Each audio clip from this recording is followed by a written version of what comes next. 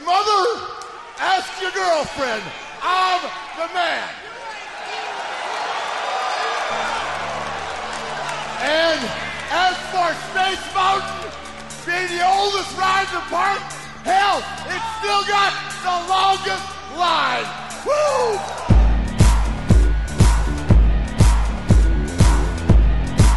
It's a slot fan. Oh! Welcome to day number 5 in the unbelievable title reign of new world champion David Arquette. The Yappa Pioneer strap match, Jack. Judy Bagwell on a pole match. You and Billy Kidman, Viagra on the pole match. But he's got the belt fell out. Last week on Nitro, I proved to the entire world that at any given time, I could become the WCW champion. That's why this company's in the damn shape it's in, because of bullshit like this. Welcome to Keep It 2000, a joke that turned into a wrestling podcast that has revealed itself to be a psychological experiment. I am test subject number 1, Brian Mann, and joining me is fellow test subject, Nate Milton. Now, Nate, first things first, status report. How is your body holding up after the physical ailments that you experienced last round? I know you were a little under the weather. We could hear it in your voice. How are you feeling today? I think I'm at a stage where I know what I'm in for. I know what this job entails. I'm not quite sick of it yet, although there are parts of it that I am sick of, namely NWO 2000. Like I'm already done with those guys. But for the most part, I'm trying to stay optimistic. And you know, when I get to see old friends pop up from time to time, it's a good feeling. So we'll see if that feeling kind of lasts through this week's episode. Now, Nate, last week you mentioned it. We had Greeny here, and he sort of I think he re-centered us, so to say. And was that the case for you? Did it sort of make you reevaluate this entire experiment up until this point? Hey, it's a bit of recalibration. It's kind of like you know, when I was growing up in Hampton Roads, Virginia, as a young black youth, when I would go over my Caucasian friend's house and find out about Sunny Delight, because we didn't know about such things where I stayed. But yeah, it's like, oh, is this orange juice? No, it's Sunny D. So it's orange drink. No, it's Sunny Delight. It's wonderful. I'm like, oh, okay, I'll drink it then. Correct me if I'm wrong. It's white people got Sunny D and black people have Hawaiian Punch, right? Hawaiian Punch, Kool-Aid, purple drink, quarter water. Jug of milk, as we'll discuss later. Yes, jug of milk, Gatorade. Can I have things black people drink for 1,000? But yeah, so I think Greeny came in and recalibrated us a bit. I think I'm still maybe going to be a little bit more optimistic than Greeny or our listeners out there might be about these shows, but we'll see how long that lasts. That's kind of the beauty of this experiment. Now, Nate, a little tease off the top. I fucking hated this episode we're going to talk about today, but I don't want to put that all on Greeny and that he suddenly gave us a come to Jesus moment. I think this was just more of a come to WCW moment where we watched the program and it all clicked in front of our eyes. But before we get into this episode of Nitro, we're going to do what we always do. We're going to do our time capsule segment. Going to take a look at where the world was at on January 31st, 2000. Now, Nate, in the short time that we have done this show, it's become very clear that these history segments, they really just highlight your almost mutant level of factual recall from the year 2000. And this episode's going to be no different, as 2 major sports stories happened on this day. Now, we only have enough time to talk about one, Nate, so I'm going to ask you, do you want the sports story behind door number 1 or door number 2? Well, I guess since I'm test subject number 2, let's go with door number 2, Brian Mann. Oh, well, I want to let you know what you didn't pick. Behind door number 1, Atlanta Braves pitcher John Rocker was suspended by the MLB for disparaging remarks about foreigners, homosexuals, and minorities in a Sports Illustrated interview. Oh, he was a man ahead of his time, Brian Mann. He sure was. Door number 2, though, is what we're going to be talking about, when on January 31st, 2000, linebacker Ray Lewis was charged with murder in the deaths of 2 people outside of an Atlanta nightclub hours after the Super Bowl. Now, first of all, Nate, how do you feel about your choice? Is this the topic you'd rather be talking about out of the show? These two great Atlanta luminaries, Ray Lewis and John Rocker. Actually, the Rocker story was ridiculous to me, but Ray Lewis is a story that I marvel at because John Rocker, for as good a relief pitcher as he was never the magnitude of the caliber of player as a Ray Lewis was. And you got a guy that's a two-time Super Bowl champion, one of the best defensive players in the history of the NFL. And now people bring it up every now and then, but for the most part, people seem to forget or gloss over this part of Ray Lewis's life. Yeah, it's almost similar to something that we as wrestling fans had to go through recently with the whole Jimmy Snuka situation. It's very interesting that when a league or a sports franchise can make money off of you forgetting that someone was linked to the death of somebody, we as a society tend to move past it really quickly. Yeah, and what separates this from a situation like Aaron Hernandez, who is currently in jail, former Patriots tight end, is that I think there was either enough doubt or Ray played ball and he wasn't subject to the full penalty of the law. But it is amazing how we keep kind of going back to these things, whether you're talking about somebody like a Jimmy Snuka or a Chris Benoit, or, to a lesser extent, I guess, somebody like Bill Cosby or Roman Polanski. What are we willing to accept from our athletes and our entertainers in exchange for looking away from bad behavior?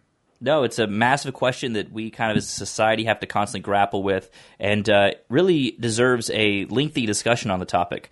However, that's not the place for this. We're going to keep on moving right along. Moving over to the pop culture beat at this point. The reign of X-Tina's What a Girl Wants is finally over, Nate. It had a solid 2 weeks at the top of the chart, but it is now safe for us to re-enter the Billboard Hot 100 waters once again. And bringing us back into the fold is Savage Garden's I Knew I Loved You.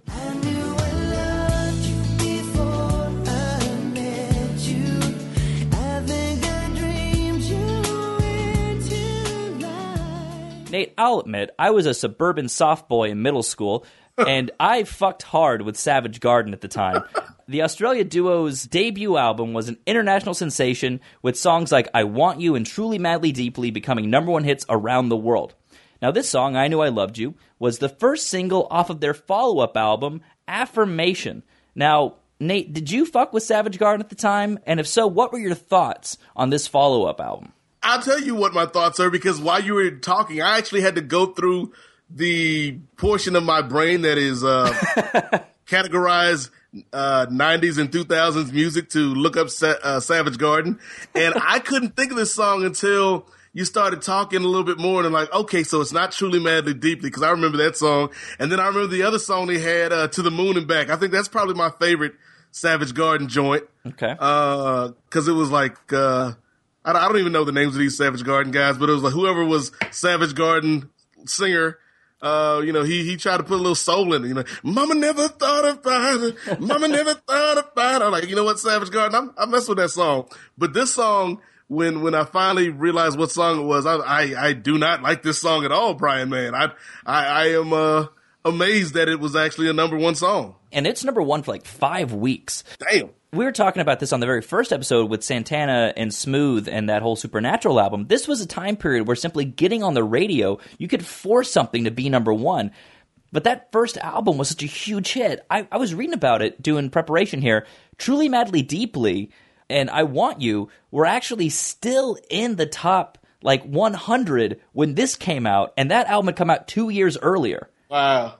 This duo would actually split up right after this album.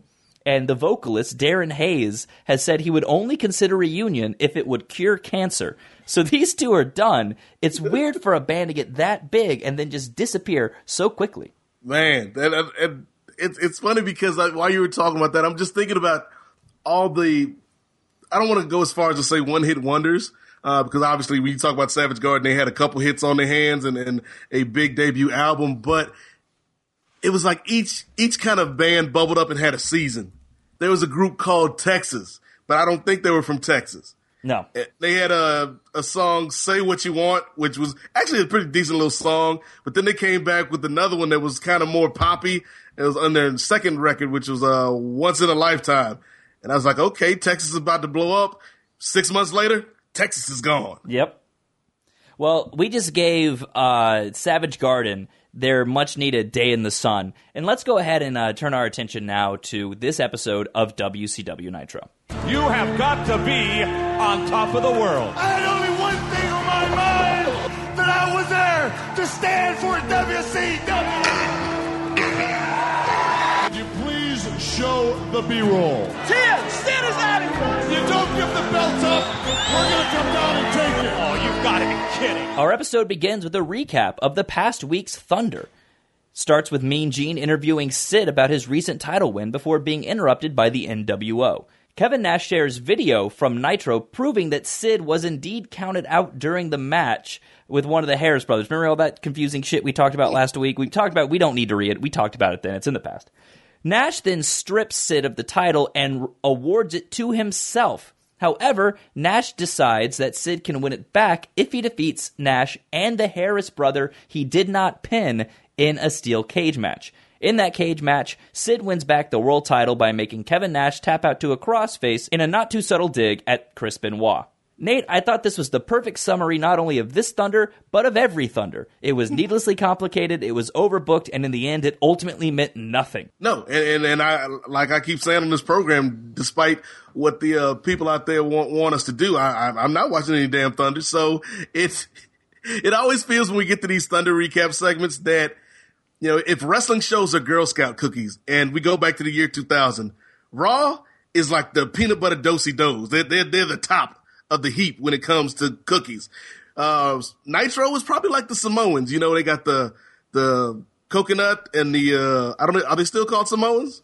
I think so. I don't think they've changed the name. Okay, I didn't want to be un-PC or insensitive to anybody out there. I don't want Dwayne Johnson knocking at my door. But yeah, the Samoans is like Nitro. You're like they're good at times, but they're a little funky. But the Thunder, man, Thunder is like those just plain shortbread cookies. Like why would I eat these when there are other cookies available? Because all I'm putting in my body is empty calories that don't really have much flavor. Man, I'm so glad you said shortbread. I was afraid we were building up to you throwing Thin Mints under the bus. Oh, Thin Mints are good. And the, what's the chocolate covered ones with the peanut butter inside? Those are underrated. Aren't they called like Tagalongs or something? Tagalongs, yeah. Yeah. So I'd say SmackDown is probably a Thin Mint. Yeah. Tagalong is, I don't know. Tagalong is an episode of Heat that comes before a pay-per-view.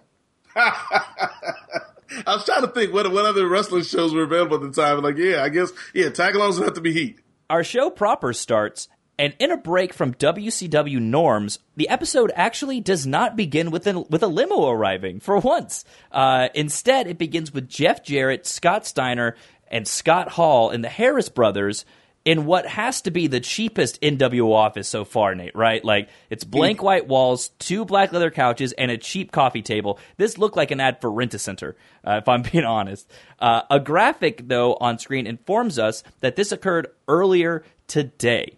Scott Hall is on a landline telephone with Kevin Nash asking where the commissioner is. Commissioner Nash, we're wondering where you are, Bundy. What do you mean? Are you kidding around? From what we can gather, Nash is hurt and he will not be attending tonight's show. Hall hands the phone to Jarrett, who assures Nash that he can handle being acting commissioner for the show. Me? I can handle it. I can be the acting commissioner. Don't worry. I can be it. Put him on speakerphone. Yeah. Steiner and Hall, though, are suspicious and ask Jeff if they can put Kevin on speakerphone. Jeff ignores the others and promises Nash that he'll announce the main event for the next pay-per-view.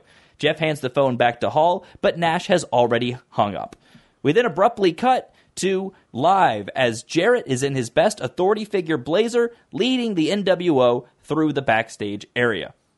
I gotta say, I know you said off the top, Brian, that this was an episode that you hated, but this is already an upgrade for me. Like, not even seeing what Jeff Jarrett is about to do, I'll take Commissioner Jarrett over Commissioner Nash any day because it means we won't get, hemorrhoid jokes or jokes about people taking Viagra and silly in jokes that only make him laugh. So Jarrett's not going to be great, but at least he's not Kevin Nash. Yeah, and I thought one thing that was funny was clearly they shot this before all the models had shown up, the NWO girls, and they felt like they had to address that. So when Jarrett's on the phone, he's like, yeah, don't worry. No, the girls are on the way. Steiner took care of it. And Steiner's in the back like, yes, yeah, Kev, I took care of it. Like, I mean, to be fair, Brian, Kevin Nash is all about job creation. And he's created a job for these 4 women because this is about the 3rd or 4th show in a row that we've seen him. So he's got that going for him, which is nice. Well, from the sounds of it, they've created several jobs for them. We then go into the arena where Tony Schiavone welcomes us to the First Union Center in Wilkes-Barre, Pennsylvania. Tonight, Tony is joined by Mike Tenay and Mark Madden. It's Tony Schiavone, the Professor Mike Tenay, and Mark Madden. NWO. Almost on cue. I said Mark Madden. We hear NWO. Mark Madden was a brash, in-your-face Pittsburgh sports radio host who worked for WCW off and on since 1994. He'd write for the magazine, host online shows, and record hotline reports. Why this replacement was made, I have no idea, and neither did Bobby Heenan. Heenan would later say that he had strep throat and was unable to speak, and this was one of only 2 episodes that he ever called out of during his 6 years with WCW. When he returned to TV, Terry Taylor told him that he had been replaced. Now, Nate, when I first saw this, I had never heard of Mark Madden before. He had actually written for PW Torch. He had it. People in the wrestling industry knew who Mark Madden was, but I never knew who he was until he showed up on my television on this episode. Nate, had you heard of Mark Madden ahead of time? And if so, what did you think about the move of putting him on TV at first? I had zero clue who this guy was. Like, I'd seen the name around, but I had no face to associate it with, and certainly no voice to associate the name of Mark Madden with. So he was a surprise to me. Like, I thought he was just some guy that they had, in the back that was filling in for Bobby. I took him at his word. So I had no idea who this guy was, and unfortunately, I would find out soon enough the greatness of Mark Madden.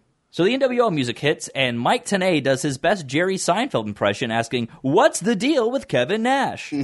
Jarrett, Hall, Steiner, and the Harrises make their way down with the usual NWO biddies. The NWO are incredibly over as the crowd cheers for the company's top heels. Jarrett announces that supervillain Kevin Nash will not be here, and the fans boo. Jarrett then hands the mic over to Scott Steiner as he decides to ditch the Blazer gimmick. Steiner says that he had to bring his own women because Wilkes-Barre is full of corn-fed heifers. Steiner then says that these rednecks wouldn't know what to do with women like these. However, he says this just as April Hunter takes her shirt off, so the crowd cheers in approval. Yeah, take a good look. You wouldn't know what to do with something like this. Come on, baby, show them what you got. Scott straight up points at someone in the front row and calls his girlfriend ugly. Again, the crowd cheers, though, as he says this at the exact same time Tylene Buck takes her shirt off to reveal her bra. Look at your girlfriend. This is ugly. Whoa! Huh? Holy smoke. Now she is ugly. Big Papa Pump then initiates the ceremonial passing of the T-shirts as the ladies give their NWO merch to the Harris brothers, and we are told that the Harris brothers are being promoted from bodyguards to full members. Now, Heavy D and Big Ron, it is our distinguished pleasure to welcome you to the NWO. Nate, now these two, instantly, the moment they put those shirts on, they have to be the 2 worst NWO members of all time, right? Ooh, I'm counting Kyle Petty. I'm counting Horace Hogan. I'm even counting that episode of Dinner and a Movie when the hosts joined the NWO.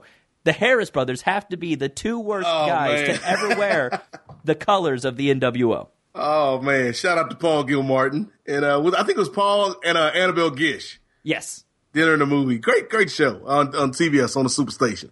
I think they're up there, man. Like it's either them, Horace, Virgil. Like there's definitely a bottom level even below the NWO team that these guys reside in.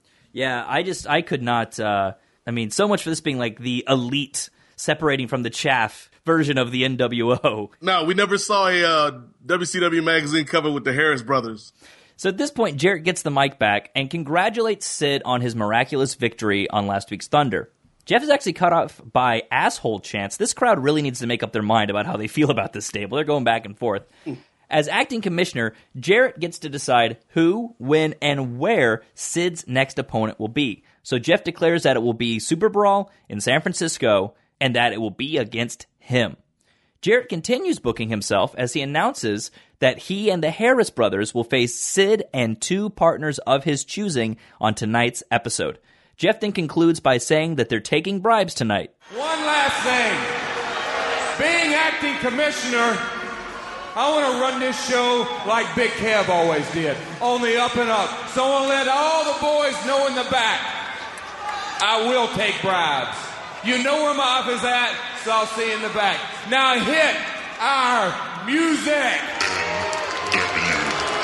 For acting commissioner, he really had a full plate tonight.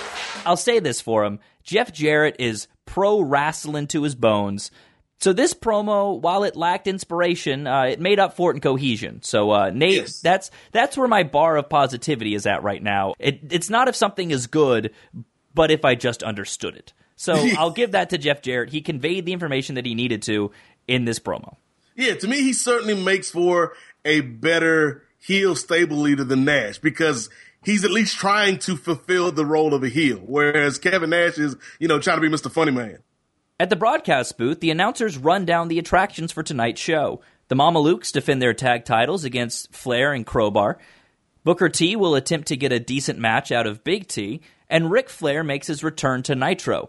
Mark Madden then admits that he's on the show because he bribed Jeff Jarrett, which honestly is as good a reason as any to explain why he's here. Backstage, Sid Vicious arrives at the building. Outside, it wouldn't be a Nitro without a limousine as Ric Flair emerges from a luxury vehicle outside of the building. Who could this Who's be? In the limo? Uh-oh! It's Ric Flair! He's here! Live tonight! Someone else arriving backstage is the new Harlem Heat, Stevie Ray and Big T. You know what, Nate? This company really needs a better attendance policy. Everyone's showing up 10 to 15 minutes late to work. Now, accompanying Ray and Big T is Jay Biggs. And while the announcers speculate why Biggs is with Harlem Heat, there was a different piece of info that was grabbing my attention. Big T, he's carrying a nearly empty gallon of milk. Clear your schedule. We're going late. We have got to unpack the mystery of this jug. Is Big T drinking an entire gallon of milk a day?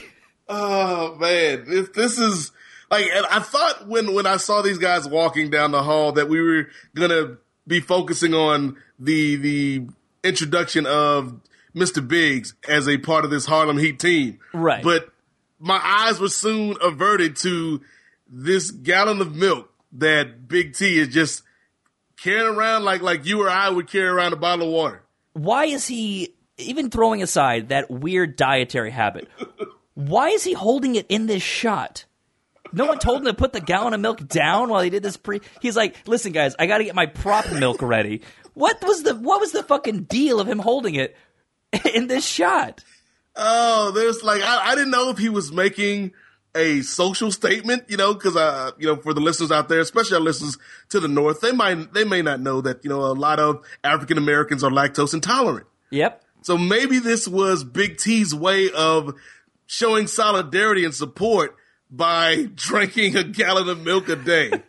We get a PSA later on this show, Brian, man. We sure do. And I wish we had, instead of the one we got, or maybe in addition to the one we got, we had one with Big T. Just like, hey, I'm Big T.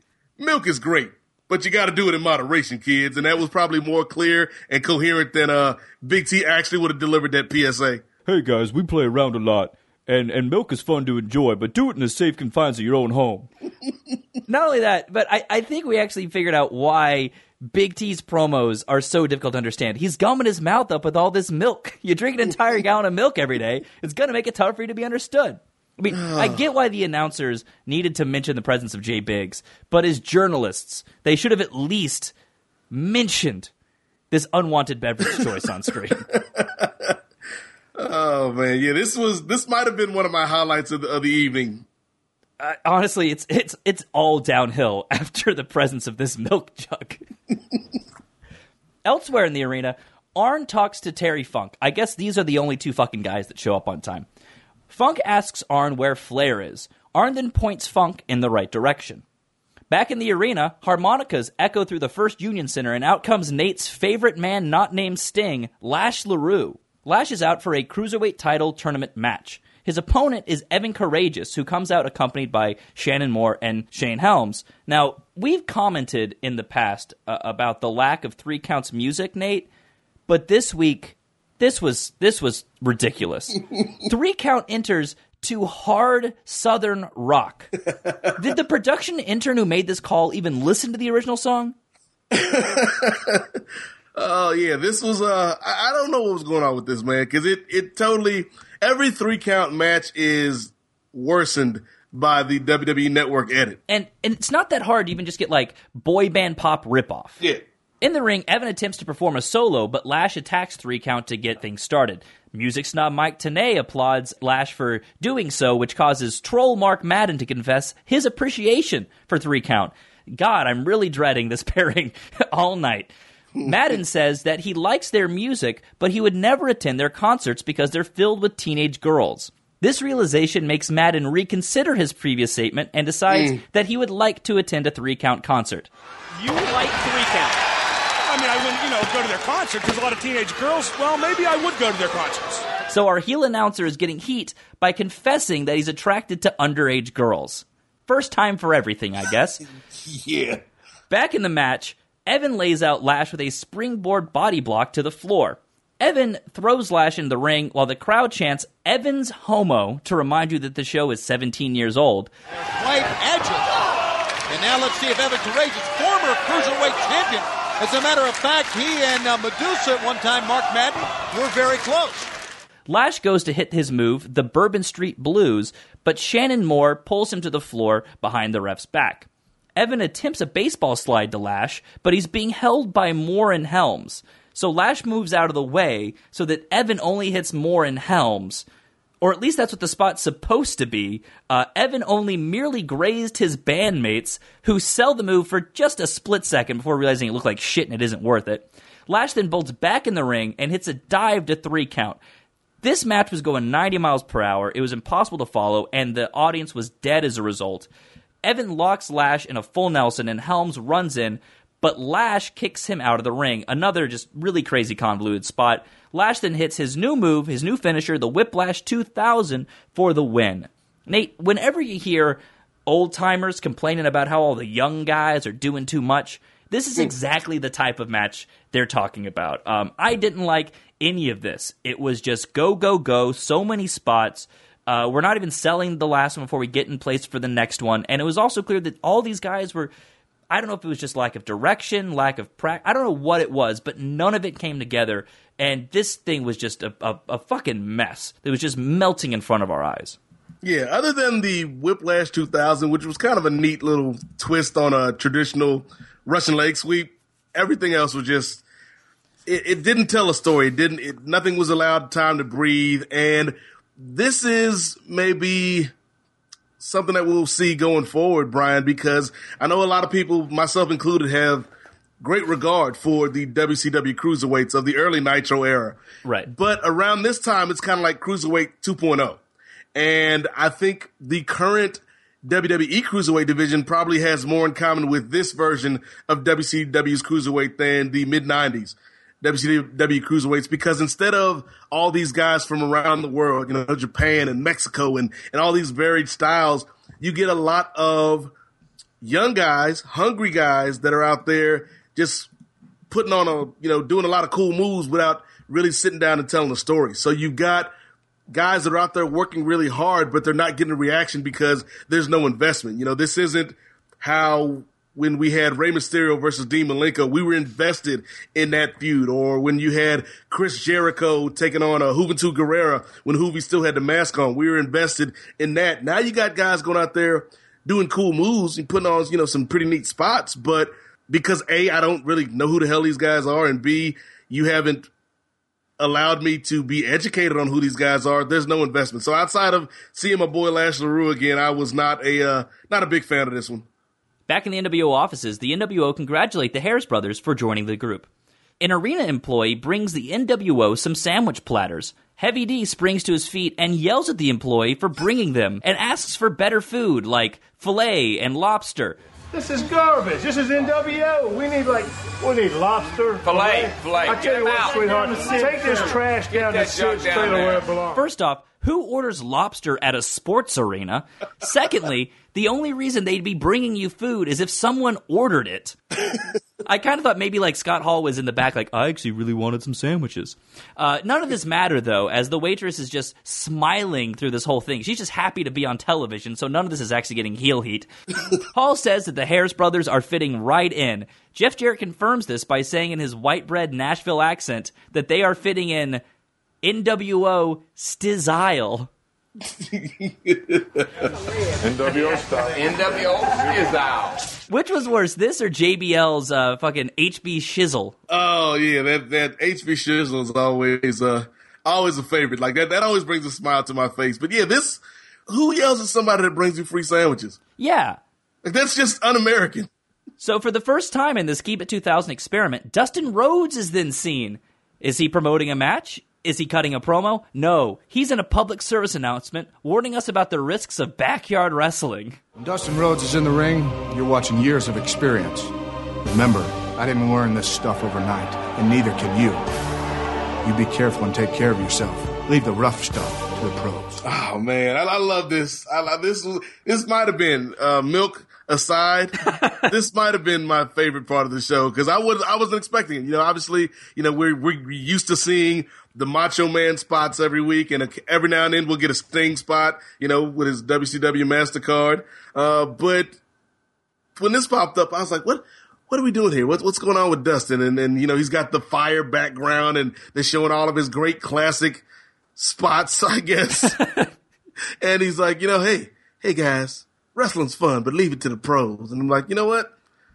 This is, I don't know if we should be taking advice, especially the children, from a guy whose character when he came back was that of somebody that was stalking and assaulting children, but I'll allow it.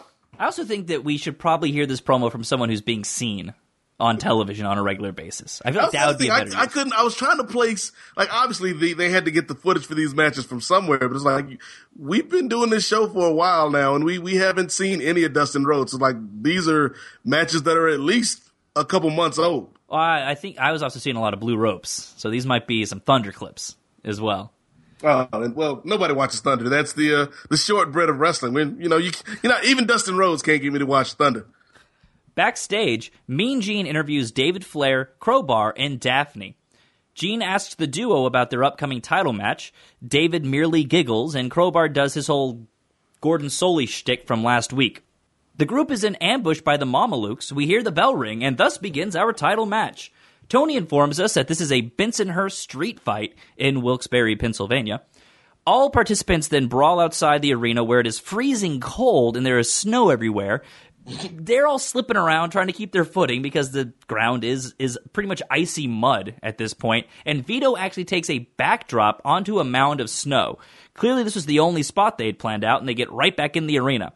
They then brawl through the back and make their way out to the entrance area. Disco Inferno joins the commentary team and calls this their specialty because it's Brooklyn style. Disco instantly contradicts himself, though, and says that if this were an authentic Bensonhurst street fight, it would involve mailboxes and street signs. Ah, yes, the two things Brooklyn is most known for. Their mailboxes and street signs. In the ring, Big Vito puts a trash can lid on David Flair's crotch and hits it with a crutch. This is all garbage wrestling, brawling around the ring, weapon shots. Quite the match to play after your PSA about these are trained professionals doing trained moves. Ms. Hancock is then shown walking down the aisle as the announcers all search for textbooks to hide their boners. Mark Madden then offers a new creepiest line of the night. Tell you what, Miss Hancock's legs go almost all the way up to the sky, Tony and Mike. And I wouldn't mind seeing the end of the rainbow. Sex offender Mark Madden really isn't doing it for me, Nate. Hey, he's edgy. Isn't that what people want in 2000? Edge? Crowbar puts a chair on Johnny the Bull's face and then hits a slingshot leg drop onto the chair. Johnny retreats to Vito on the floor, and Crowbar dives onto the Mamalukes. Flair and Crowbar then slide a table into the ring. At ringside, Miss Hancock sits on the announce table and takes notes. This brought out the debut of Poonhound Mike Tenay, who just stares at her ass.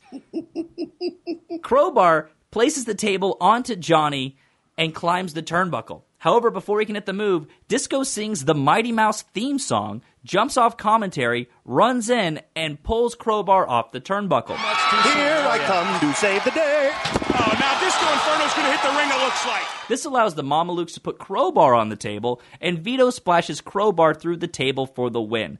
This fucking sucked. There's so many people involved.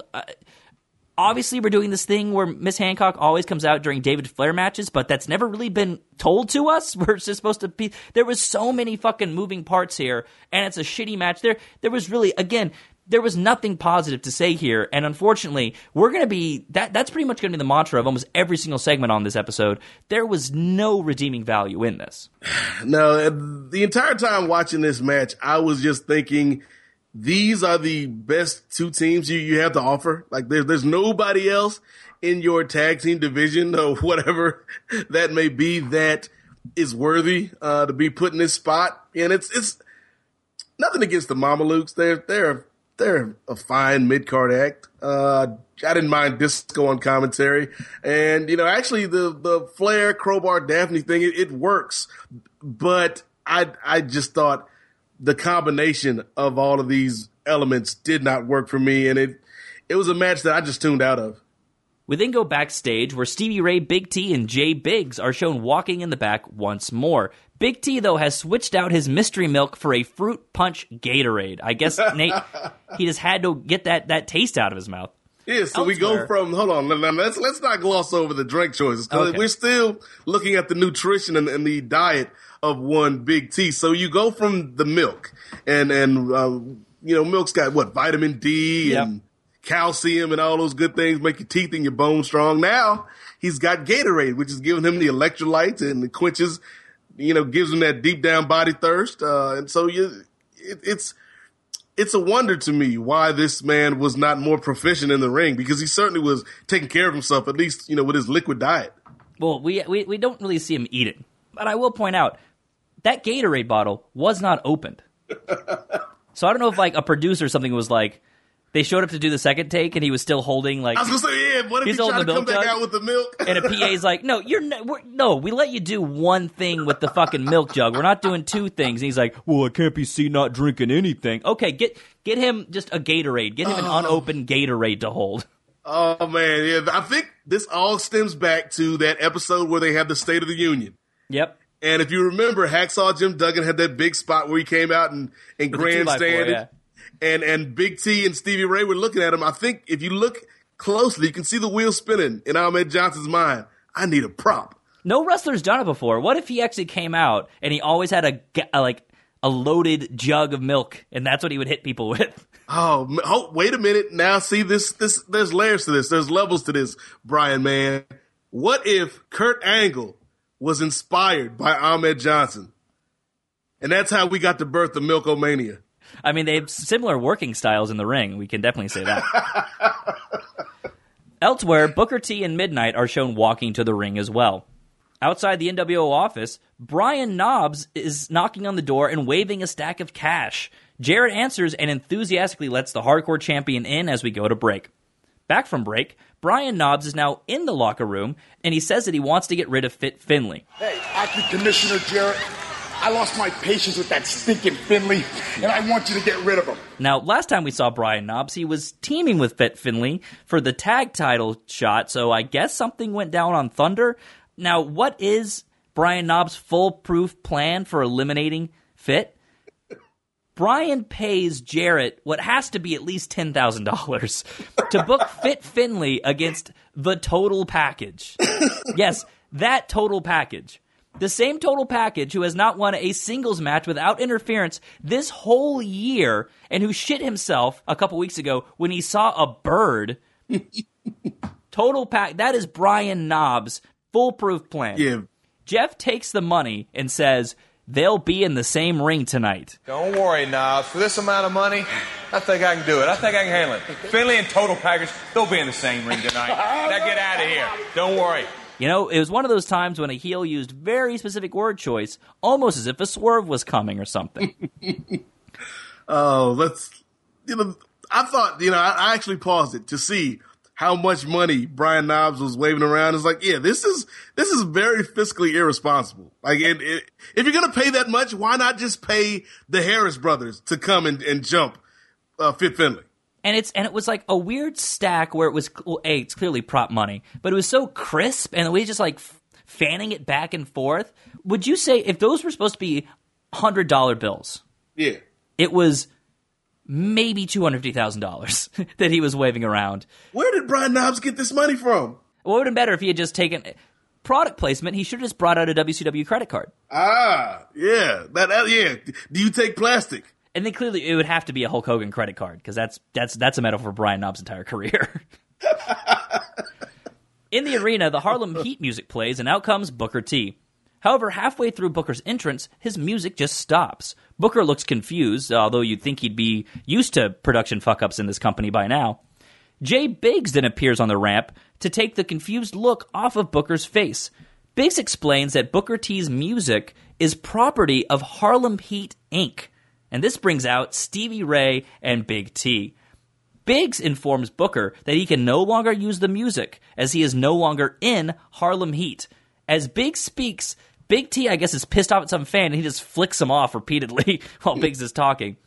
Biggs says that Harlem Heat is generous, so they've decided to provide some new music for Booker. Hit the music.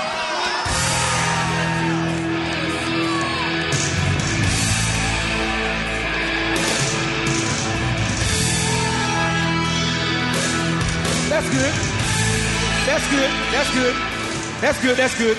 It's meaningless music for a meaningless person such as yourself. Now, Biggs takes this charade past the point of credibility as he insists that Booker's T is also property of Harlem Heat, and that he will be guilty of copyright infringement if he continues to use it.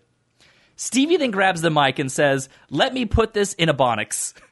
Nate, I take back anything bad I've ever said about this man. Stevie Ray's great. Stevie lays it all out for Booker. He can't use the music, he can't use the flames, and he can't use the name. Stevie suggests that Booker go find his old G.I. Bro gear from 10 years ago and try to make a living that way. So here we go, Nate. The slow build to G.I. Bro has begun. And just when I didn't think this could get any better, Stevie hands the mic to Big T. The milk-mouthed big man offers to settle the name issue right now. Yes, I went ahead and translated the gist of it for you, but that's because I'm going to go ahead and let the listeners experience the original text for themselves. First of all, Booker, the name T belongs to me. And if you got a problem with that, fans didn't want to use Booker T. If you got a problem with that, I tell you what, we can settle the name T right now. Biggs interrupts and insists that he can handle this all by himself and sends T and Stevie to the back. Big T, looking to get in one more shot at the fan who pissed him off, slaps his ass cheeks as he exits. Oh, Ahmed is the gift that keeps on giving. or the gift that keeps on giving for our eagle-eyed viewers out there. So there's another request, guys. Get us a gif of Big T slapping his ass cheeks. And also of him flicking off the fan as well. That both would be great. So Biggs then tells Booker that getting kicked out of Harlem Heat means he probably doesn't have a wrestling license anymore as well. You know, I've been looking into some things. Since you're no longer a member of Harlem Heat, you probably don't have a wrestling license. All that means is you're a phony, you're a fake, you've been bamboozling the people. Midnight then walks up behind Biggs and drags Biggs to the ring. Booker and Midnight beat up on Biggs, and Booker gets set to power slam him. This then brings out Harlem Heat, who take out Booker and Midnight. Biggs is about to hit Booker, but instead begins to sell that he has a neck injury. Jay Biggs is up and getting right in the face of Booker. Yeah, he's selling the neck now. He was going to hit him, but he felt too bad. Yeah, instant case of whiplash. This was a real back and forth. We are digging for gold on this episode, and many of the performances were good here. I thought Jay Biggs was actually very good. I thought Stevie was great. Booker didn't have anything to do but look confused.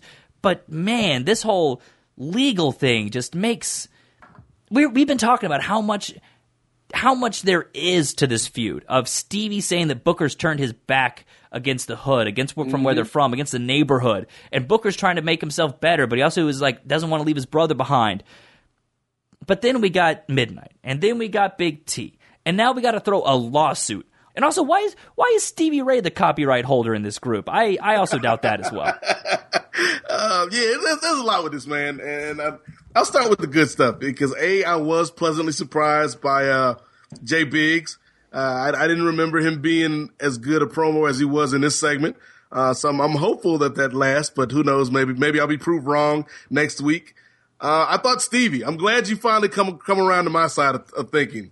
Everything Stevie says, A, I think he delivers it well, and B, you could tell that there's not some guy writing Stevie stuff in the back. Oh no, that's very clear. Nobody comes up with, the fruit booties or the slapjacks or the Ebonics line, or when he was talking about wearing them ugly Bruno Magli shoes a couple weeks ago. Like, Stevie's coming up with this, and more often than not, it works for me. And speaking of OJ, because we talk about the Bruno Maglis, I want to get this out there before I get to the bad of this segment. The whole time I was watching this, and I know you watched the OJ Made in America documentary that ESPN put out, I was like, man, this would be really good if they want to go the whole OJ trial route, instead of getting Jay Biggs to do his best Johnny Cochran impression while looking like a low-rent Chris Darden, why not bring in Carl Douglas for this angle? Carl Douglas would have been amazing. And for our audience members that don't know who Carl Douglas is, if you're near your computer, your laptop, your phone, Google Carl Douglas OJ trial and just click on the video link and see some clips of this man talk, because he is a great untapped promo that I think the wrestling world could have really benefited from. Yeah, that was the weird thing, because he was supposed to be like a Cochran knockoff in WWF, and here he is looking much more like Darden at this point. I agree. I mean, I thought Jay Biggs was delivered his lines well, but again, it's like, how do you square away this lawsuit aspect? Like, how that's the thing that's so weird, and I think is a real indicator of when wrestling bookers just get too inside. It's kind of like when you see it with every form of artist. When comedians just start making jokes about their family, and when musicians, their later albums aren't as interesting anymore because they're not struggling. I think the wrestling equivalent is when bookers start to make lawsuit angles on television. Because, like, you look at Vince McMahon, all of his angles are just about, like, HR disputes and lawsuits and, like, contract negotiations. And the minute you bring up a lawsuit angle, you lose. You lose the audience. Like, what's Booker T supposed to do? Is Booker T now supposed to get his own lawyer, and now the lawyers are going to have promos back and forth? And I think you could have even made this work if you hadn't gone so far with it. If you had limited it to maybe the music and the ring gear of Harlem Heat and stopped there, okay, it's still not great, but at least it's somewhat plausible. Right. But when you go down to fighting over letters and people's names, it becomes ridiculous, and the audience can't take it seriously. So when you combine that with Ahmed on the mic, which is always a roller coaster, and bringing Midnight back into this, it didn't work for me, because I think this segment wanted to be like one of those old USWA or World Class angles, like a Memphis angle, but it didn't understand what made those things work in those territories, and it just didn't play well here. WWE did a very similar thing the year before, where they had, wasn't it Road Dogg and X-Pac had a match for, like, the use of the DX? But they didn't go so far to be like, we're going to have a match over the use of the letter X, and if I win, you're just Pac, and if I win, I'm just Generation D. Like, that would have been so yeah, if you had just said, I mean, it doesn't even mention that Booker T is the dude's real name. You can't sue the guy from using his real actual name. Right. So yeah, if it had just been over the music, maybe that's something. Or if it had been, I don't know, I think obviously they're building up to this Big T Booker T match, and they're going to put something on the line, and it's going to be for the letter T and the usage of Harlem Heat properties.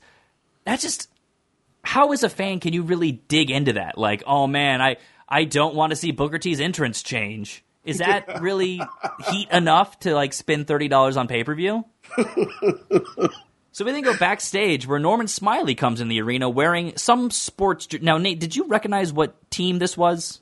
I'm assuming it was one of the local minor league teams, maybe a hockey team. I'm assuming it was a minor league hockey team because I did not recognize it as any NHL team. All of this, it's whatever, because he is then instantly ambushed by 3 Count because they say they're more hardcore than Norman Smiley. Norman then runs away and 3 Count follows him. In the NWO locker room, Fit Finlay has been summoned. Jarrett explains that Knobbs tried to buy him off. This upsets Fit, who can't believe Knobbs would be so ungrateful. So Jeff instead says that Finlay will be in the ring with Total Package as the referee, but in a match between Brian Knobbs and Lex Luger. As Fit leaves, Jarrett says that he could be bought, but he never named his price. Elsewhere, Knobbs sees this on a monitor and gets pissed. Man, Jeff Jarrett is terrible at racketeering. What was going on here, Brian? And is this one of those situations where we had to see something on Thunder? Because it felt like I'm missing a piece here. Like, why was and Jarrett... what's crazy is that later they would then show a clip from Thunder that didn't explain this at all. Why was Jarrett so friendly with Fit Finlay? Yeah, why? Yeah, and Knobbs is the heel. So why are we happy that we're seeing the heel get his comeuppance? Or I didn't know exactly what as the audience, who was I supposed to be relating to here or rooting for? Or not even that. I mean, who was I supposed to be giving a shit about in any of this? So, elsewhere in the back, Norman Smiley continues to run for safety where he finds the Demon's empty casket. Now, Nate, for those people who aren't listening, this is the first time we're mentioning the Demon. Please tell the listeners what the Demon is. Oh, yes. I feel like this is, like every week we get into like a lesson part of the show. And this is our lesson for this week, kids. So, open up your notebooks and write this down. The Demon, or the Kiss Demon, was portrayed by Dale Torborg, son of Jeff Torborg, former Major League Baseball player. I believe it was Jeff Torborg. But that's neither here nor there, because the real interesting part here is it was something where Kiss wanted a presence in the wrestling world. Oh, step back. I don't think Kiss wanted the presence. I think WCW was just willing to spend way too much money. Well, Gene Simmons wanted the money for the presence in the wrestling world. Gene Simmons was looking for a presence from someone with money. Yes, Gene Simmons, who, as we all know, is one of the greatest licensed men in the history of licenses. He will sell his name for anything. So they got together, worked this out, and one of the provisions was that the Kiss Demon always had to be in the main event, Brian Man. Yes. And so WCW, after realizing what the hell they'd done, realized they couldn't put this dude in the main event all the time. So they came up with the idea of special main events, in air quotes. And you can't see me doing the air quotes. Yeah, no matter where on the card he landed, it would be called the main event. At the Slamboree we're currently building to, he would face the Wall in the third match of the night, and they would call it the special main event. Really great contract loopholes they were able to find themselves out of. So that's what the Kiss Demon is. It is a guy who dresses like Kiss, and he emerges from a coffin, and it's supposed to be like this pseudo Undertaker Kane type. It never caught on. Well, and here's the other thing though. If I'm a Kiss fan, I would have hated this. Like, let's try to make this cooler. Let's say, for whatever reason, WCW was tied into the current pop culture. Maybe DJ Rand went to the front office and was like, I got some guys you might want to work with. And they came up with a partnership with Outkast. Yeah. And they had, let me pick a random black guy on the roster, Bobby Walker or maybe Norman Smiley. Okay, Norman Smiley. And they put them together, and they were the Outcasts, and they came out in a Cadillac and wearing their Braves jerseys, and they were the Outcast wrestlers. I would have hated that because there's nothing other than the likenesses and the properties and the music that we didn't even hear on this because of the copyrights.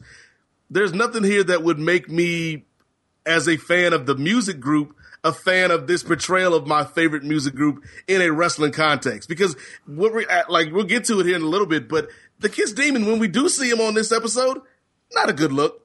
And this was also a time period when they had just brought in the Misfits. They had the Rough Riders, and at least with those angles, those guys were there. The Misfits were on TV constantly. The ICP were on the TV constantly. Master P was on the episodes.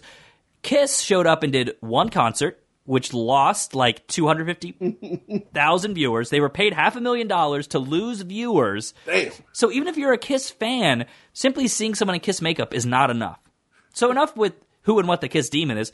Let's say what was going on here. So Norman gets in the Demon's casket, and it closes around him as he screams. So this casket has a mind of its own. Is that the Demon's casket? That's exactly what it is, and Screaming Norman looks like he's, found a home. Oh, Demon. It's closing on him.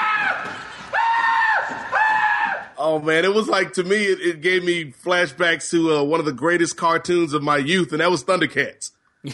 And we had, of course, you had Lion-O and Panthro and Tiger and Chitara, the Wily Kids, Wily Cat and Wily Kit, Snarf, of course.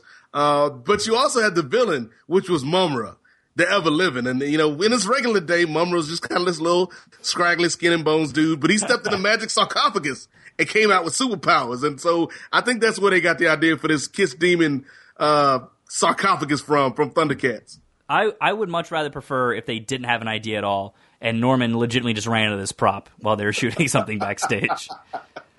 So, in the arena, Billy Kidman makes his way out with Torrie Wilson as the announcers recap the match he had against the Wall that sold out where he lost. The reason why they're doing this is because tonight we'll be getting a rematch between him and the Wall. Kidman goes for the big man first. Speed, maybe helps a little bit, but he eats a big boot from the Wall pretty quickly. Billy gets some offense in, but this is just the Wall displaying his power moves like we saw last week. Wall puts Kidman on the top rope, but Kidman fights off and hits a missile dropkick. Kidman follows up with a Frankensteiner, but it's only good enough for a 2. Kidman then goes to the top, tries a cross-body block, but gets caught and planted with a standing power slam. Wall then signals for a choke slam, but then Vampiro makes his way out. Torrie distracts the referee, allowing Vampiro to land a spin wheel kick onto Kidman and the Wall. This allows Kidman to fall on top of the Wall for the pin. Now, this was a pretty quick match, that's why he blazed through it. But, Nate, this finish made no damn sense. Was Vamp helping or attacking Kidman? I couldn't tell because the move, hit both dudes. Right. Why was Torrie distracting the referee? Why was any of this happening? It's one of those things. WCW was so bad for this where a valet or a manager would attack a referee, regardless of whether or not the interference was helping their person or not. It was just that we needed to distract the referee to allow for interference. So what's going on here? We didn't know Vamp's motivation, and it wasn't even like the announcers sold that they were confused. It was just a spot that made no sense. Yeah, well, there's still things with that spot. I think, you're unclear as to Vamp's motives. I think he was trying to help Billy, but there's nothing really to support that. You can go either way on it. But the other thing is, I don't think that would really be that effective. I don't see how taking a back bump would incapacitate the Wall, who was in control of his match. Yeah, because he had the chokeslam. The momentum was in his favor. All he did was he fell on his back with Billy on top of him. That shouldn't end the match. And we talked about it on the last episode. You don't necessarily want to make your B show so you can just skip it. You want to give people a reason to watch it. But I think it's also up to the announcers to remind us, not necessarily make the show null and void, but remind us. These two had a rematch that Vampiro had won on Thunder, but did Vampiro turn heel? Did he cheat? What's going on between these two? The announcers didn't even take the time to explain why Vampiro would be doing this. Because at first I assumed, these two warriors have a respect for each other now, and he's coming out to protect him. It made no sense why any of this was happening when it was. And it was a very bad match. Yeah, the best thing about this match was hearing Kidman's theme song again. In the NWO office, Scott Hall demands that Jeff Jarrett tell him who Sid's partners are. Hey, Commissioner, acting Commissioner. Actually, have you got a second? Come on, who are Sid's partners? Who's his partners going to be? We need to know these things. Don't rush me. I've got it all under control. In the ring, Mean Gene stands. You're laughing because you know where this is going to go. Mean Gene is standing in the middle of the ring and intros Ric Flair. Flair makes his way out, and Gene tells him that he could run for governor of Pennsylvania, which he actually legally could not do as he was not a resident of the state of Pennsylvania.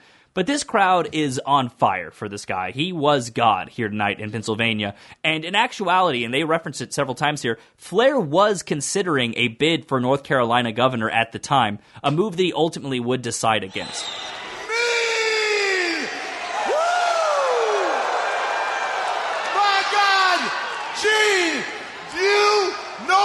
what all this adulation means to me.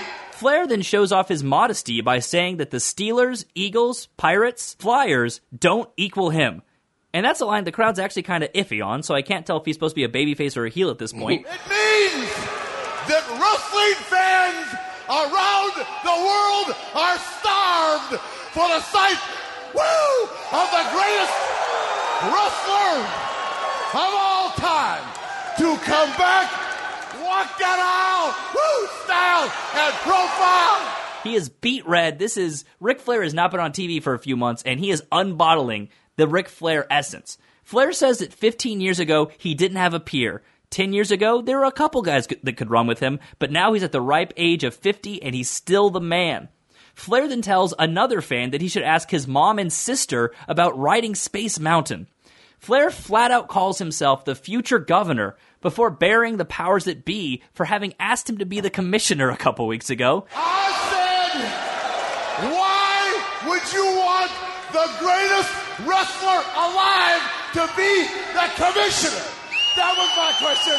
And the answer was no. Flair says he's going to get this company up and running again. Flair backtracks, though, to clarify something with someone, the former commissioner, Terry Funk. Flair is pissed that Funk had been suggesting that Flair would be returning to back him up. You're wrong. You're Terry Funk, and I'm Ric Flair, and there's a big difference. Flair then calls out Funk. So Flair has essentially turned Funk heel without Funk doing anything. Pretty incredible. Funk then enters, and of course he's booed after this promo. Flair! You banana-nosed, horse-toothed, evil bastard. Funk says that even though Flair's been world champion more time than any other man in the history of the sport, he's still jealous of Terry Funk. What evidence does he have? Funk cites a passage from Mick Foley's book as proof of this. Flair comes back stating that from Starrcade to WrestleMania, back to Starrcade, he's had more world titles than Funk has cows on his chicken ranch. Oddly, this was the thing that was one step too far, as Funk loses his shit over Flair insulting the size of his farm. Chicken ranch! Yeah, and secondly, you come down. Hey, talk to me face to face, I'll slap the shit out of you right here tonight. Oh my God. Funk then gets in the ring as Flair laughs at his Living Legend shirt. Funk responds by decking Flair and punching him to the ground. Security separates the men as Flair runs to the back. Now, Nate, that was a lot of talking I just did. A lot happened in the segment. It went long. Flair was not supposed to talk as much as he did. But I will say, this was a great display of Ric Flair. This was Ric Flair to the nines. At the time, maybe people were tired of it, but it was great seeing it here. However, people who did not see it were the majority of Nitro fans, as on Raw at the exact same time, the Radicals were making their surprise debut, and most people switched over to that. Wow. That makes this even more sad. Yeah. The thing that came to mind, both while watching this segment and just hearing you recap it, is not a quote from Mean by God Gene, but a quote from my man Willie by God Shakespeare. This segment is but a walking shadow, a poor player that struts and frets his hour upon the stage and then is heard no more. It is a tale told by an idiot full of sound and fury, but signifying nothing, Brian, man. Yeah. It was there, but it was nothing at the same time. Like, Ric Flair was doing his Ric Flair thing, and it was exciting, and it was like, yes, this is Ric Flair, and he's back, and he's 50, and he looks good for 50, and then he's excited, and the crowd is energized, and it was probably the loudest they were on this entire show. And then you got Funk coming out, and it's like, okay, we got these old rivals, and they're yelling, and they're screaming, and then when you sit back and think about it, what the hell was this segment trying to accomplish? Like, Ric Flair coming back and like being the baby face ? But running down the city sports teams and insulting Terry Funk and being petty and being arrogant. It's like, I don't know what we're doing here. And then you got Terry Funk coming out, and like you said, he's immediately the heel because he's not as over with this crowd as Nature Boy is. And Terry Funk is a guy that I think can be a really good promo, Brian, but this is not the best application of it. Like him just screaming back and forth with Flair, it didn't work. And I thought it made Funk come off looking pretty stupid. It made you question the usage of everyone in this segment. Clearly, this audience doesn't want to boo Ric Flair. Putting him in a feud with like a 55-year-old dude is not the way to go. And then you got Funk going back and forth. I want your help. I don't want your help. Who knows? It's just weird that Ric Flair would come back and the first program you're going to put him in is like this blood feud with Terry Funk. Both guys are really old, and in an era where that's not what people are looking for, it's just weird that that's the program you're going to go to, and this is the way you're going to sell it. Like if anything, wouldn't his motivation cut to be to come back and get back at the NWO because, you know, they kidnapped and tortured his best friend. They beat up his son. Like they've just been running roughshod over people that he supposedly would care about. Like, why is he coming back and getting into this petty beef with Terry Funk? Or get some revenge against the Filthy Animals who buried him in a fucking desert 3 months ago. In the NWO office, having seen Funk and Flair go at it, Jarrett says, "Looks like we just found Sid's two partners." So what was Jeff's plan if this segment hadn't happened? Or were PG-13 going to be Sid's partners or something? I was actually considering what we're going to see here in a second. There were two other men who I hoped would be Sid's partners. Good point. We got some available bodies. Mean Gene in the back interviews Sid Vicious about his 6-man tag. I promise the damn fans out here and the fans at home that somebody will be powerbombed straight to hell. This was trademark yelling Sid. His whole body had to have turned 10 different shades of red during this thing. He looked like a Pantone color wheel. Said nothing of value, just yelled. He's got a match later, and he's going to be Sid Vicious. That's a guy that really could have used a gallon of milk right there. Just calm down, Sid. Drink this milk. You'll be fine. Elsewhere, Miss Hancock is writing intensely on her clipboard when Lenny and Lodi walk by. Now, who are Lenny and Lodi? We haven't said those names yet. Well, those were the previous gimmicks of standards and practices. And now we got to sit you guys down and give you another little bit of a history lesson.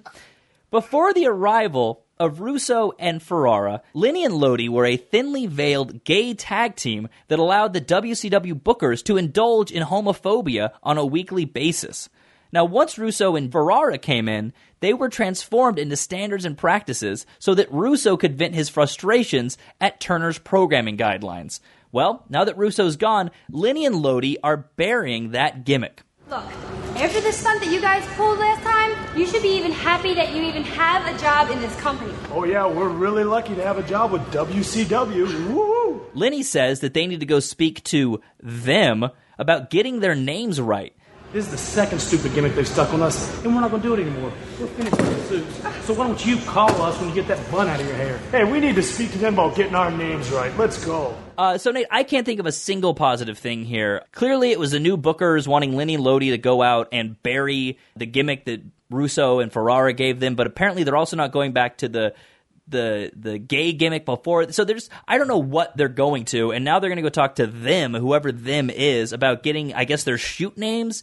It's kind of incredible the number of threads that have been in every episode so far that we didn't see a Tank Abbott, for example. There was reoccurring characters that were not on this episode, but we're making time for this? Well, not only are we making time for this, Brian, but we talked earlier about ways that people could have been better utilized. And, let's go back to that tag match that we saw earlier. Like, the Lenny and Lodi, like, the gimmick was never great, but they were credible in the ring. Like, these were two competent wrestlers. And I think, if you want to use those guys as cannon fodder for the Mamalukes this week, I think that would have been a better match than the match that we got with, David Flair and Crowbar. And so, if you've got these guys in the building and they're not over, but they do serve you some use in one capacity or another, why aren't you putting these people in the best position to succeed? Yeah, and it's also weird when they would decide who to give shoot gimmicks to and who not to. Like, there was this idea, I guess they had, that simply doing a shoot gimmick was enough to get you over, which isn't the case. Like, so we go from them being a very flamboyant tag team with a questionable gimmick, but one that was over, to these nondescript guys wearing sunglasses and jackets, and now they're just going to go to two boring wrestlers? And not only that, but both these guys were really fucking shitty here. Like, Lenny was doing that very amateur community theater acting thing of after every line, you could see himself in like his mind going like, yeah, I did it. I said it. And he would like look to the camera for like approval after every line. There was nothing redeeming here. Although, I mean, I guess you could sort of see the glimmers of the performer Stacy Keibler would become. I mean, see, this is why I couldn't be a booker, because I would be one of those people that the fans decry for playing favorites, because I would have immediately reinvented the LWO, but instead of using Latino wrestlers, it would have been Lenny Lane, Lodi, and Lash LaRue. In the arena, the Total Package makes his entrance with Elizabeth. Tony blows all of his credibility by stating, Brian Knobbs versus the Total Package. Should be an interesting match. To be fair, Tony said interesting, not good. He didn't say good, but still saying that you should have any interest in this match was a credibility killer for me. During Luger's entrance, we are shown a Thunder highlight where Luger destroyed Buff Bagwell with a baseball attack before breaking his wrist with a chair. In the ring, Lex flexes while a fan holds up a sign that says, Luger sucks. So Fit Finlay then comes out in a ref shirt, which is weird. It's not often that the special referee enters between the two opponents, but fuck it, we're trying new things, I guess. Hardcore champ Knobbs then makes his way out for what I guess is a non-title match. Knobbs gets the offense early with a back elbow. The crowd is totally dead for this, as it's a fucking heel-heel match. Knobbs then takes Lex to Pity City by rubbing his armpit in Lex Luger's face.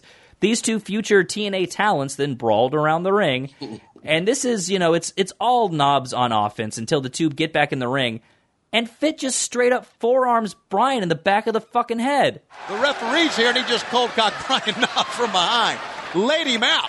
Would you define this as a club punch? It was very reminiscent of a club punch. Like it had the wind up, it had the sneak attack element, and yeah, Fit Finlay. Maybe that'll be his new gimmick. He just runs up and sucker punches people in the back of the head. Now, usually when you would do a thing like this, where the ref actually goes so far as to put his hands on one of the combatants, you would go to the finish.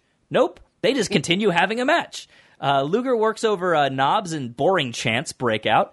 I guess these fans didn't hear Tony earlier. They should have been chanting interesting back and forth. Knobbs gets the advantage back, though, but he never confronts Fit. He, doesn't get in his face, doesn't ask him why he hit him, just goes to work in the match, assumes Fit, I guess, will call it straight down the middle if he gets a pinfall. Knobbs then hits 3 elbows to the downed Lex, and Tony just points out that Knobbs is now blown up from the spot because he's out of shape. Series of elbow drops here, and Knobbs almost blew himself up with those 3 elbows, and then a leg drop. Brian goes to the top rope, but Fit won't let him jump off. This distraction allows Liz to hit Knobbs from behind with a bat. Both men are now down, so Fit Finlay just says fuck it and walks out of the match. Liz then puts the chair onto Knobbs' arm, and Lex stomps on it, breaking it.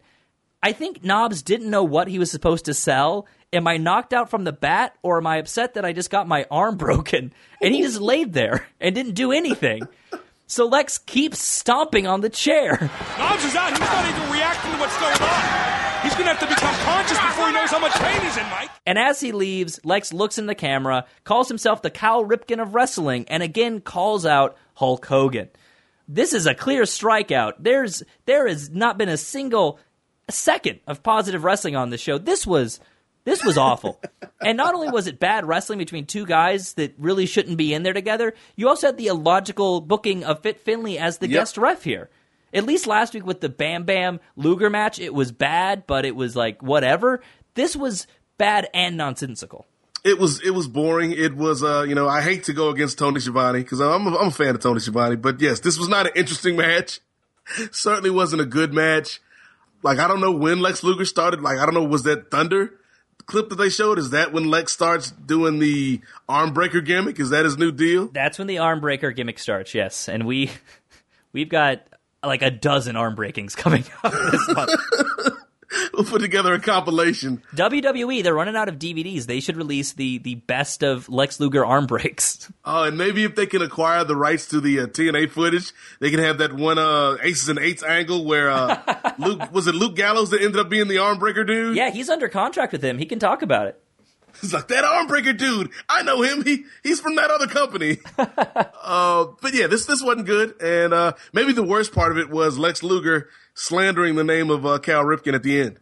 Yeah, I didn't even. How was he the Cal Ripken of I didn't get how that reference tracked. I don't know, because if you say the name Cal Ripken, if people know Cal Ripken, they're immediately going to think, oh, that's the Iron Man. That's the baseball player that never took a day off. And I don't get how that applies to Lex Luger in this situation. Backstage, Norman Smiley emerges from the Demon Coffin in full Kiss gear. Now what do we got here? Was that Norman? Apparently, this coffin has transformed his physical form, and he is now wearing the demon's tights, and he has the face paint on. If that didn't kill the demon gimmick, what happened next did. Mm-hmm. Because Norm raises his hands up, walks towards the camera, and we go to break. Back from break, Dale Torborg, the man who plays the demon, has the demon face paint on, and he is telling a group of cops that someone jacked his gear.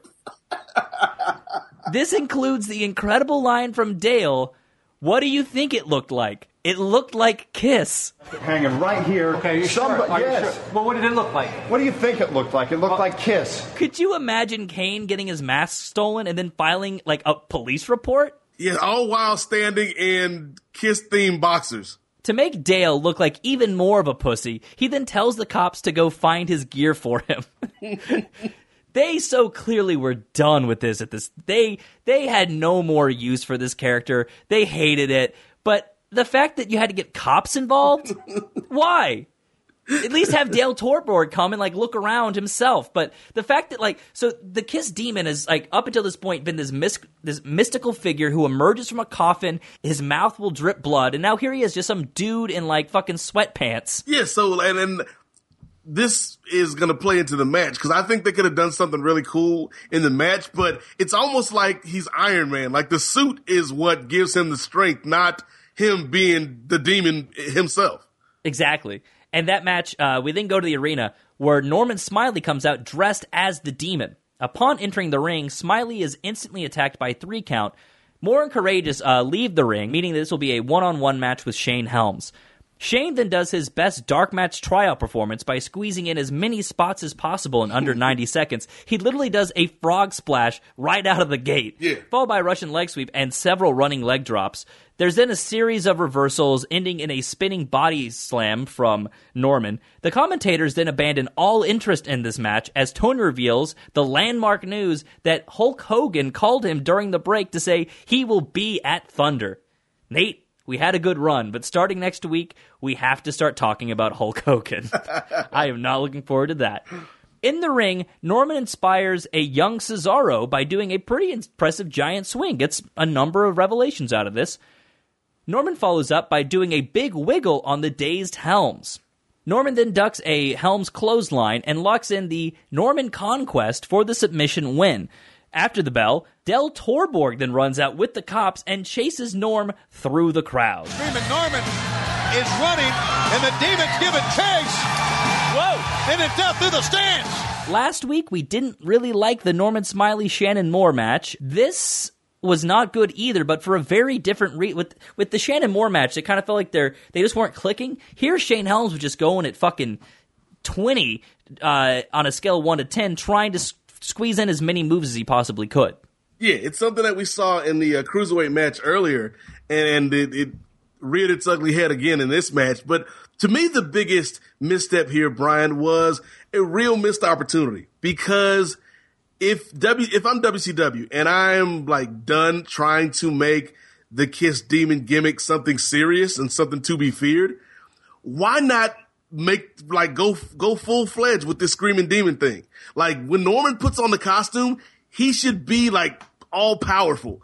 And then, like, when he's just Norman, he should be like that coward that we see. Like, I think you could have had a really cool dynamic here with Norman had they decided to go forward with this gimmick. Yeah, but they had a pun in their mind, and they wanted to make these two a tag team. So we got that to look forward to down the line. Oh, damn it, I forgot all about that. The Screaming Demons. Oh, no. Backstage, Gene talks to DDP and Kimberly Page. Kim says that they've patched everything up and their relationship is totally fine, and even lets us know that they're fucking a lot more now. Well, Gene, I don't know about normal, but yes, our relationship certainly is back stronger and sexier than ever. Now, why has this happened? Zero reason is given other than the fact that the new booker wants to drop the angle from the old booker.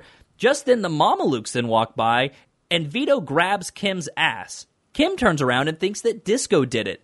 Disco, though, is innocent and proves so by saying, "I didn't grab your ass, you stupid bimbo." So Kim slaps Disco, and DDP then beats him up. This leads to an impromptu match between the two as Disco and DDP brawl out into the arena in front of the fans. Now, the DDP Bagwell match did really solid ratings for them. It actually jumped pretty well and did like a 3.09, which for them at the time was a really big deal. Now, it's proved here they learned like the completely wrong lesson here. Did fans respond to an ongoing feud in a main event that was announced ahead of time? No, they just want to see DDP brawl around the stands with some guy accused of touching his wife. Now, they finally get to the ring and the bell rings. Disco drops an elbow, but gets cocky and dances, allowing Paige to come back. Paige then signals for a diamond cutter. Disco blocks it, though, with a jawbreaker. Paige blocks a hip toss with the diamond cutter and gets the pin. Good counter by Disco just when it looked like Paige was going to go for the diamond cutter, and he got him with it that time. You never see it coming, and Disco never saw it coming, guys. So quick. It's up 1, 2, 3. Again, this was your best use of all the guys on the show? The more we watch these episodes, Brian, the more confused I am about what I'm supposed to think about Disco Inferno. Like, is he a good dude that is trapped by these bad guys so he has to kind of go along with them? Or is he just a bad guy that's not as bad as the other bad guys he hangs out with? I think he has fully turned at this point. Because he's like interfering, helping them win matches. I think Russo wanted to do this like angle where he's a babyface, but the Mamalukes are the heels, and they're sort of forcing him because he owes them some money. But now the new guys have come in, and they think that's all dumb, and they're just like, fuck it, he's just their manager now. And that's essentially what Disco's just essentially their manager at this point. Yeah, I think the only good thing from this entire deal that we saw with Disco and DDP was I think they went to a commercial break after the initial butt pinch. And then when we came back, the Mamalukes and Disco were talking with DJ Rand in the back. Yep. And so it was cool to see DJ Rand, if nothing else. Well, that's the thing. The DJ Rand segments are all cut out because they don't have rights to that music either. So DJ Rand just does not exist in this universe. and I, being the cynic that I am, I think that's intentional by Vince McMahon. Back in the arena, the NWO makes their way out for the main event. The announcers wonder where Arn Anderson is in all of this, if he's either on Funk's side or Flair's side. Now, for the babyfaces, Terry Funk comes out first while the production crew fucks up and plays Sid's video instead. Sid's music then plays, and the world champion joins Funk in the aisle. Now, before Flair can come out, the NWO attacks them. The announcers conclude, though, that since the world champ has already entered, that Flair will not be taking part in this match. They then brawl around, weapons get involved, it's kind of all over the place. They sort of switch, like the Harris brothers will double team Funk, and Sid will take over the other guy, and they'll go back and forth. Actually, an unintentionally hilarious spot happened here, where, I don't know if you noticed this, but they're in the aisle. One of the Harris brothers is holding Sid, while the other Harris brothers taking turns punching him back and forth, like just in his face over and over again. Funk is then like kind of like walking Jarrett to the ring, and for whatever reason, instead of going around them, Funk decides to walk right between them, and the Harris brothers have to like stop punching Sid for a second to allow these two to cross through. And then as soon as they pass, they just go right back to punching Sid. Go back. This is another gift request. We're overdoing it with the gift request, but I want to give it this one, guys. So we're now at ringside. We're brawling. Funk brings out chairs. The Harris brothers are then in the ring with Sid. Jeff and Funk are brawling around the announce table. For whatever reason, Terry gets this idea in his mind. He takes one of the announcers' like business chairs, like the swivelly chairs, and throws it into the ring. And of course, when the Harris brothers looks at it and goes, "What the fuck am I supposed to do with this?" and instantly throws it right back out of the ring. A fan at ringside then says, "Ow, my eye." That's how dead this crowd was. You could hear the fucking people in the front row ad-libbing. He's got the announce chair, and that thing... Now in the ring, Sid goes for the choke slam on Jarrett, but one of the Harrises broke it up. Now, at this point, it essentially becomes just a traditional tag match with the NWO working over Terry Funk. Funk fights his way back, and he gets the hot tag to Sid. Ric Flair runs down the aisle and attacks Terry Funk rather than entering the match. Flair apparently picking his spot, and he goes right for Terry Funk. Security just takes Flair away instantly. Flair's out for maybe 20 seconds, so the spot means nothing. We forget it right away. Sid then chokeslams one of the Harrises. The other Harris makes the save, and Sid powerbombs him. Jarrett is then able to slip in and hit Sid with a guitar and pin him. The announcers ask if the same thing will happen at Super Brawl, and we go to black right away. 1, 2, 3! My God, Jarrett just hit Sid! Is that what we're going to see at Super Brawl? It almost felt like they lost track of time and realized they had to do the Flair angle and do this and the pinfall in 90 seconds. And they had to throw it all in right at the end. Poor time management by these guys. Poor everything with this match. This was a very bad end to a very bad show. Yeah, I was not a fan of this. And I think the more of 2000 WCW version Terry Funk I see, the less I like. And I am a fan of Terry Funk. I think his ECW work is great. I think his WCW work, when he had the feud with Flair and Gary Hart and Muta from back in the day and Sting, that was great. But this Terry Funk just seems out of place. Like, he seems out of place both in terms of his in-ring work and also his promo work, as we saw earlier during the segment with Ric Flair. So when you have a guy that I'm not like, I like Terry Funk, I respect Terry Funk, but I'm not really into Terry Funk. So he does not get me invested in this match. You pair that with Sid, another guy who I like Sid, but I'm not invested in this version of Sid. So the baby faces are not really compelling here. And then you throw in all the Flair stuff and the Harris boys and Jeff. Yeah, it's a lot of bad elements that they think will add up to something good, but surprise, it doesn't. At least it's trying to build something. I guess we can give it that much. Poorly executed, but that's how low the bar is for me, is like, can I at least respect their intentions? And I guess I kind of can here. Bad show. Yeah, this is not one of the better episodes of Nitro in 2000. Outside of Ahmed Johnson's milk and Dustin Rhodes' PSAs, not a lot to spotlight on this particular episode. Yeah, and you mentioned it there. We do have to spotlight something. It's time for us to say our silver linings for this episode. That thing that we got to pluck out as a positive. And based off of the joy that it brought you and I in dissecting it, my silver lining has got to be Big T's jug of milk. Oh, that's a great one. And I think I'll choose a similar one. And I think this might end up being a theme. Cause you better not say Big T's Gatorade. Oh, no, but that was a great standout performance. But this is not the first time I've chosen this person for a silver lining. I've got to give it again to Stevie Ray. I really dig Stevie Ray's kind of off-the-cuff promos that wouldn't work for really anybody but Stevie Ray. And so, yeah, the Ebonics thing and him passing the mic to Ahmed to allow Ahmed to cut a promo. And even Jay Biggs. So, yeah, I'd say half of that Harlem Heat segment was good. I think this was the first episode where it really hit me what we're getting into. I thought the first couple episodes, like, yeah, they weren't great, but come on, guys. WCW 2000, you're overdoing it. It's not as bad as you think it is. Like, it's an urban legend. We're going to watch it, and it's not going to be that. It's not going to be inspiring. But it's going to be a so-so wrestling show that just no one was watching because WWF was so hot at the time. This was awful. This was a terrible show. And knowing that starting next week, Hulk Hogan's here, and I think what it really, the switch that happened for me was Mark Madden. Because the show doesn't sound the same anymore. At least when it was Heenan, it's like, okay, this reminds me enough of that old Nitro taste that I love. The Nitros up to this point have been like a flat Coke. Like, oh, it's not great. It's close enough to the thing that I like. We're at Tab now. That's where we're at. And Mark Madden was the signal for me. Oh man, Tab. Like, I guess that's an apt metaphor for WCW 2000 because there was a time in my life where I actually had a Tab phase, but it was short lived.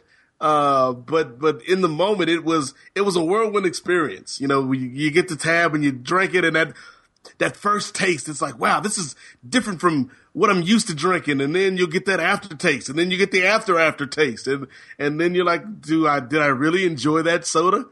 I'm not sure. Let me try another one just to make sure. And you get that same roller coaster experience again. So yes, I think this was certainly one of the worst episodes we've seen so far, and not because there was like things that were so egregiously bad, because I think we've seen things that were worse in terms of volume, whether that be the Kevin Nash State of the Union or the Nitro from Buffalo where we had all the old WWF guys come out. I think those things in a vacuum were worse. But this show was maybe not as good as those shows because it was just uninteresting. Like, it was uninteresting. There were parts that were confusing. It didn't really, like, it didn't hold my attention to make me want to tune in next week. Like, if we're watching this in real time, I'm not excited to flip over to the next episode. So while my enthusiasm for this journey, this social experiment is still there, I definitely have my eyes open. I guess you could say I'm woke now to WCW 2000, Brian May. Oh man, that's the thing that's upsetting me. I thought you'd go through a lot of emotions, and I felt guilty for putting you through all of them. But I didn't think I would kill WCW for you. Now, just in the way that I think Greeny showed us the light, we're going to have another test subject join us next week that, who knows, maybe they can actually bring some joy for us. Maybe them seeing it through fresh eyes will kind of show us the things that we missed. We're going to be having Marty DeRosa on next week. He's going to be sitting through the February 7th episode, The Return of Hulk Hogan, and he's going to be chatting that show with us, Nate. Oh, that's going to be fun. I look forward to having another guest up here on the Satellite of Hate to join in this experiment with us, and especially somebody like Marty who has a good sense of humor, because I think that's what's going to get us through these things. So I'm looking forward to Marty, and I'm looking forward to the first Nitro from Black History Month back in 2000. I'm interested to see what Kevin Sullivan and the boys have planned to honor the great African American heritage in the year 2000. Oh, I'm sure they're gonna do a lot. I'm sure they're gonna sit down Big T, and he's gonna talk about how meaningful Ron Simmons' title run was to him. But while Nate and I spend the next 2 weeks fantasy booking Black History Month in WCW 2000, make sure to follow both of us on social media. I am at Brian Max Mann. Nate, you are at Nate Mosaic. Yes, that is in the number 8 MOZAIK, Nate Mosaic on Twitter. I feel like we've got to get you on an easier handle out there, because this 2000 life, it might blow up for you, and we got to make it easier for the people to find you. I mean, you know, when the inevitable DVD comes out about WCW Nitro in the year 2000 from the WWE or the network special, I'm sure you and I will be amongst the talking heads they call. So are you holding out until you can have the at Nate Milton WWE Twitter handle? Oh, that'd be great. Just have me up there, sitting up there along with I almost said HP Shizzle. Have me and Dale Torborg discussing about the Kiss Demon, and yeah, I could be their official go-to man for all things WCW. It'd be me and old clips of Eric Bischoff giving interviews. I mean, I think that is the final coup. I mean, WWE is pretty much already completely acquired TNA, but if they acquire you, that'll be the final straw. You and AJ Stiz Isles talking about WCW in those dying days. And then when people accuse me of selling out, I can hit them with the classic Jeff Jarrett line, hey, I didn't sell out, I bought in. But Nate, as we exit our hateful time capsule for another 2 weeks, let the audience know, let them know what they need to be thinking, give them those words of wisdom as we head out and count down the 14 days until you and I have to go through another excruciating experience, but this time with Marty DeRosa. Yes, well, again, shout out to everybody for listening and downloading the show. And if you like what we're doing, be active with the show. You know, hit us up on Twitter and hit us up on the Law Pro Boards page, and also share the show with your friends. Like, if you've got a friend that was a fan of WCW or wrestling in general back in that day and they've kind of gotten out of it, introduce the show to them and see if they like it. But in terms of leaving us on a positive note, since this was the episode of WCW that effectively ended the mystique of the Kiss Demon, and we also had a lot of shouting, I think we got to go out with the words of Gene Simmons and Kiss and one of their biggest hits, Shout It Out Loud. It doesn't matter what you do or say. Just forget the things you've been told. We can't do it any other way. Everybody's got to rock and roll. Whoa, oh, oh. Shout it, shout it, shout it out loud. Keep It 2000 is a live audio wrestling production. Executive produced by John Pollock and edited by Brian Mann. Theme song by Chris Urbanovich. For more shows, check out liveaudiowrestling.com or subscribe on iTunes. That's why this company's in the damn shape it's in, because of